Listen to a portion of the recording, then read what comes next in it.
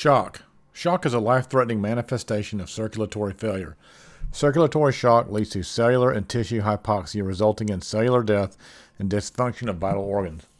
Effects of shock are reversible in the early stages, and delay in the diagnosis or timely initiation of treatment can lead to irreversible changes, including multi-organ failure and death.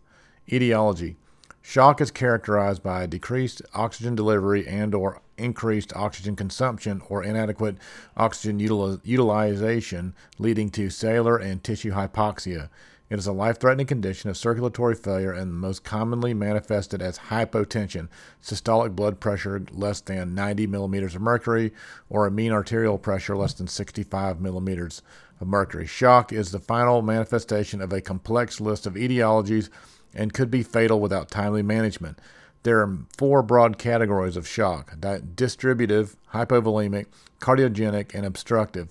The wide range of etiologies can contribute to each of these categories and are manifested by the final outcome of shock. Undifferentiated shock means that the diagnosis of shock has been made, however, the underlying etiology has not been uncovered. Distributive shock, characterized by peripheral vasodilation. Types of distributive shock include septic shock. Sepsis is defined as life-threatening organ dysfunction resulting from dysregulated host response to infection.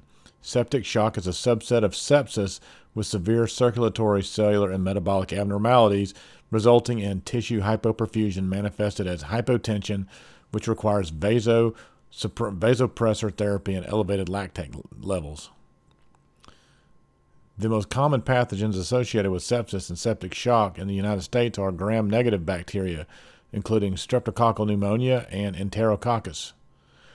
Systemic inflammatory response syndrome. Systemic inflammatory response syndrome is a clinical syndrome of vigorous inflammatory response caused by either infectious or non-infectious causes. Infectious causes include pathogens such as gram-negative, most common, and gram-positive and gram-negative bacteria, fungi, viral infections, parasitic, rickettsial infections. Non-infections causes of systemic inflammatory response syndrome include, but are not limited to, pancreatitis, burns, fat embolism, air embolism, and amniotic fluid embolism. Anaphylactic shock. Anaphylactic shock is a clinical syndrome of severe hypersensitivity reaction mediated by immunoglobulin E, resulting in cardiovascular collapse and respiratory distress due to bronchospasm. The immediate hypersensitivity reactions can occur within seconds to minutes after the presentation of the inciting antigen. Common allergens include drugs, food, insect stings, and latex. Neurogenic shock can occur in the setting of trauma to the spinal cord or brain. The underlying mechanism is the disruption of the autonomic pathway, resulting in decreased vascular resistance and changes in vagal tone. Hypovolemic shock. Hypovolemic shock is characterized by decreased intravascular volume and increased systemic venous assistance. The mechanism to maintain perfusion in the early stages of shock. In later stages of shock, due to progressive volume depletion, cardiac output also decreases and manifests as hypotension. Hypovolemic shock divides into two broad subtypes, hemorrhagic and non-hemorrhagic. Common causes of hemorrhagic hypovolemic shock include gastrointestinal bleeding, vascular etiologies such as ruptured abdominal aortic aneurysm, spontaneous bleeding in the setting of an anticoagulant. Common causes of non-hemorrhagic hypovolemic shock include GI losses, renal losses, skin losses, insensible losses from burns, third space loss in the setting of pancreatitis, cirrhosis, and intestinal obstruction and trauma. Cardiogenic shock. Due to intracardiac causes due to decreased cardiac output and systemic hypoperfusion. Different types of etiologies contributing to cardiogenic shock include cardiomyopathies, include acute myocardial infarction affecting more than 40% of the left ventricle, acute myocardial infarction in the setting of a multivessel coronary artery disease, right ventricular myocardial infarction, fulminant dilated cardiomyopathy, cardiac arrest, and myocarditis. Arrhythmias, both tachy and bradydysrhythmias. Mechanical, severe aortic insufficiency, severe mitral insufficiency, rupture of papillary muscles, or chordae tendineae, trauma rupture of ventricular free wall aneurysm. Obstructive shock, mostly due to extracardiac causes leading to decrease in left ventricular cardiac output. Pulmonary vascular, due to impaired blood flow from the right heart to the left heart. Examples include hemodynamically significant pulmonary embolism, severe pulmonary hypertension. Mechanical, impaired filling of the right heart due to decreased venous return to the right heart due to extrinsic compression. Examples include tension pneumothorax, pericardial tamponade, restrictive cardiomyopathy, and constrictive pericarditis. Epidemiology. Distributive shock is the most common type of shock, followed by hypovolemic and cardiogenic shock. Obstructive shock is relatively less common. The most common type of distributive shock is septic shock and has a mortality rate between 40 and 50%. Pathophysiology. Hypoxia at the cellular level causes a series of physiologic and biochemical changes, resulting in acidosis and a decrease in regional blood flow, which further worsens the tissue hypoxia. In hypovolemic, obstructive, and cardiogenic shock, there's a decrease in cardiac output and decrease in oxygen transport.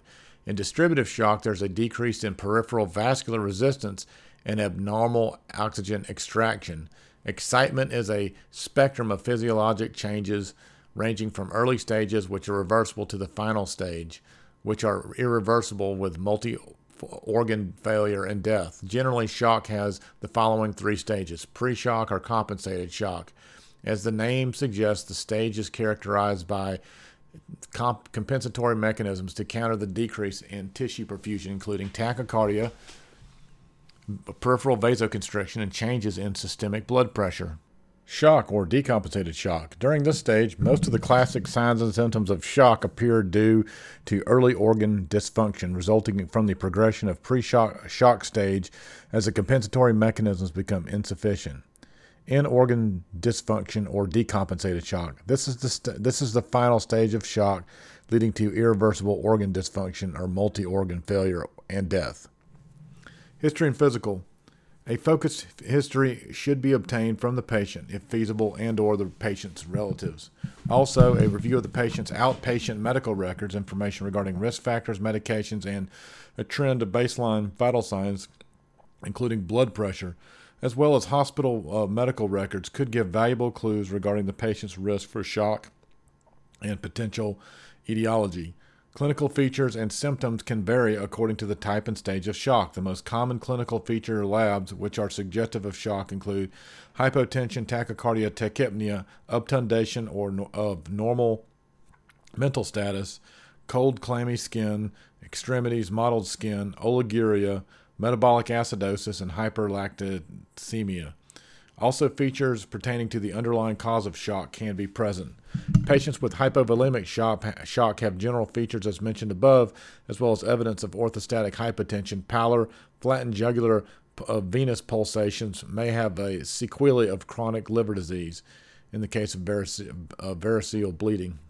Patients with septic shock may present with symptoms suggestive of the source of infection. Example, skin manifestations of primary infection, such as cellular necrotizing soft tissue infections and cutaneous manifestations of infective endocarditis. Patients with anaphylactic shock can have hypotension, flushing, urticaria, tachypnea, hoarseness of voice, oral and facial edema, hives, wheezing, inspiratory stridor, and history of exposure to common allergens such as medications or food items that the patient is allergic to, or bee stings. Tension pneumothorax should always be suspected in a patient with undifferentiated shock who has tachypnea, unilateral pleuritic chest pain, absent or diminished breath sounds, tracheal deviation to the normal side, distended neck veins, and also has pertinent risk factors for tension pneumothorax such as recent trauma, mechanical ventilation, underlying cystic lung disease. In a patient with undifferentiated shock, diagnostic clues to pericardial tamponade as the etiology include dyspnea, the Beck triad, pulsus, paradoxus, and other known risk factors such as trauma, the recent history of pericardial effusion, and thoracic procedures.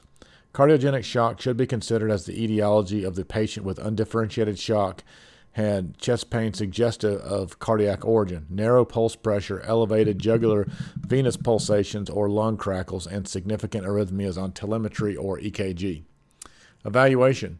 Resuscitation should not delay the investigation of the etiology of undifferentiated shock. Physicians should have a high clinical suspicion for the presence of shock, and an attempt to stratify the severity of the shock should also take place to assess the need for emergent early interventions. Evaluation of undifferentiated shock should begin through history and physical examination. Besides telemetry monitoring, a 12-lead electrocardiogram should be obtained. ECGs show evidence of acute coronary syndrome, arrhythmias, and provide diagnostic clues suggestive of pericardial effusion and pulmonary embolism. Treatment and management. The initial approach to management is the stabilization of the airway and breathing with oxygen and oral mechanical ventilation when needed. Peripheral IV or intraosseous infusion should be obtained. Immediate treatment with intravenous fluid should be initiated, followed by vasopressor therapy, if needed, to maintain tissue perfusion. Depending upon the underlying etiology of shock, specific therapies might also be needed. Septic shock. Initial aggressive fluid resuscitation with IV isotonic crystalloids, 30 milliliters per kilogram, within 3 hours, with additional fluid based on frequent reassessment. Empiric antibiotic therapy set within 1 hour. Anaphylactic shock. Aggressive IV fluid resuscitation with 2 liters of IV crystalloids. Stop the offending agent, intramuscular epinephrine, antihistamines, corticosteroids, and nebulized albuterol.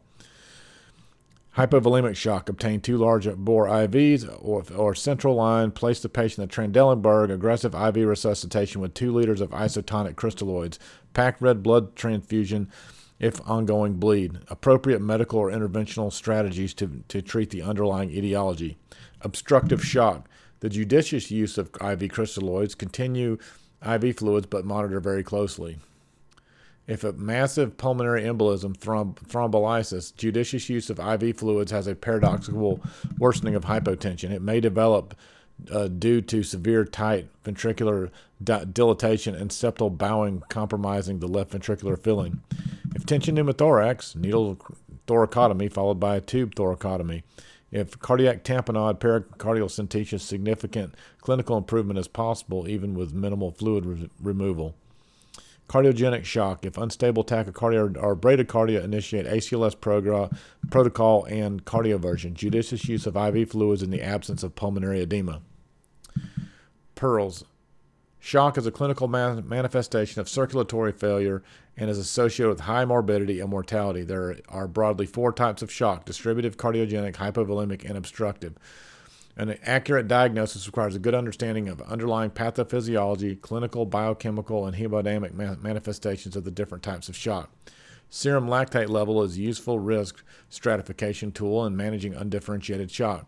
Timely diagnosis and initiation of appropriate therapy are of paramount importance, as it can prevent progression to the reversible shock, multi-organ failure, and death. Treatment includes hemodynamic stabilization and correction of underlying etiology of shock.